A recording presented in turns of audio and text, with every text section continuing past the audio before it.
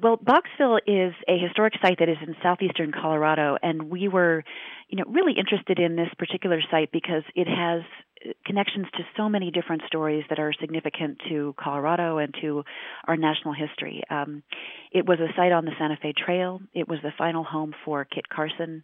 And it also is a really interesting site to look at women's history and the role of women in the West.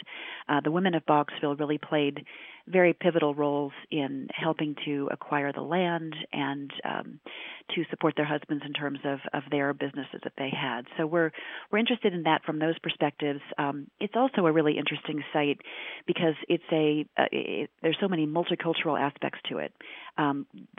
Both Thomas Boggs and John Prowers were Anglo settlers, and yet one married a woman from a very prominent Hispanic family. The other married a woman from a Cheyenne woman, so Native American connections there as well. And there's also a connection to the Sand Creek Massacre because the 150th anniversary of that is this Saturday. Can you talk a little bit about that connection? Sure, and that's, I think, one of the other interesting connections here. As it turns out, after the Sand Creek Massacre, the U.S. government provided every survivor to those who were killed, those Native Americans who were killed, with 640 acres of land. And Amachi Prowers was the daughter of Lone Bear, who was a Cheyenne subchief, and he was actually killed there along with many of Amachi's other relatives.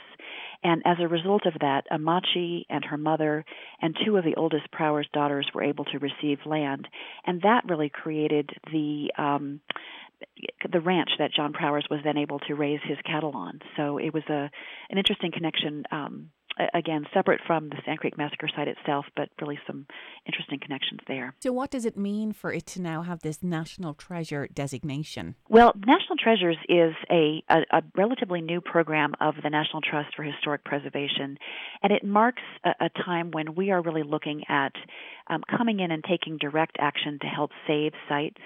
And with Boggsville, this is a place that has been operated as a seasonal interpretive site for the last several decades. But like so many small historic sites, it's really struggled from budget limitations, and it now has several $100,000 worth of repairs that are needed there. So by having this site be designated as a National Treasure, the Trust will be able to bring in a team of people from the National Trust. We're also partnering with other organizations like History Colorado, which is providing funding to do a planning study for Boggsville.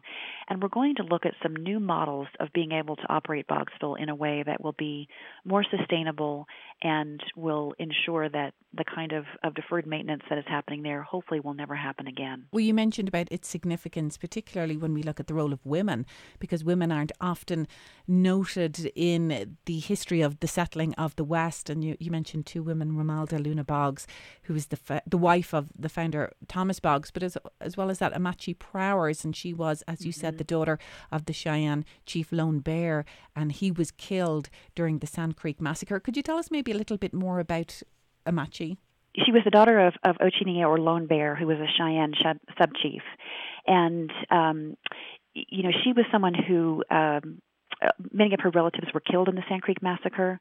And as I mentioned before, that was something that meant that she was then eligible to receive through the reparations, 640 acres of land, along with her mother and two of the oldest Prowers daughters. One of the interesting things, too, is that when she married an Anglo settler, and she really continued to celebrate her Native American culture while also incorporating different kinds of Anglo and Spanish traditions and culture into her life. So she was someone who really kind of embraced both the Native American culture and also that Anglo culture as well.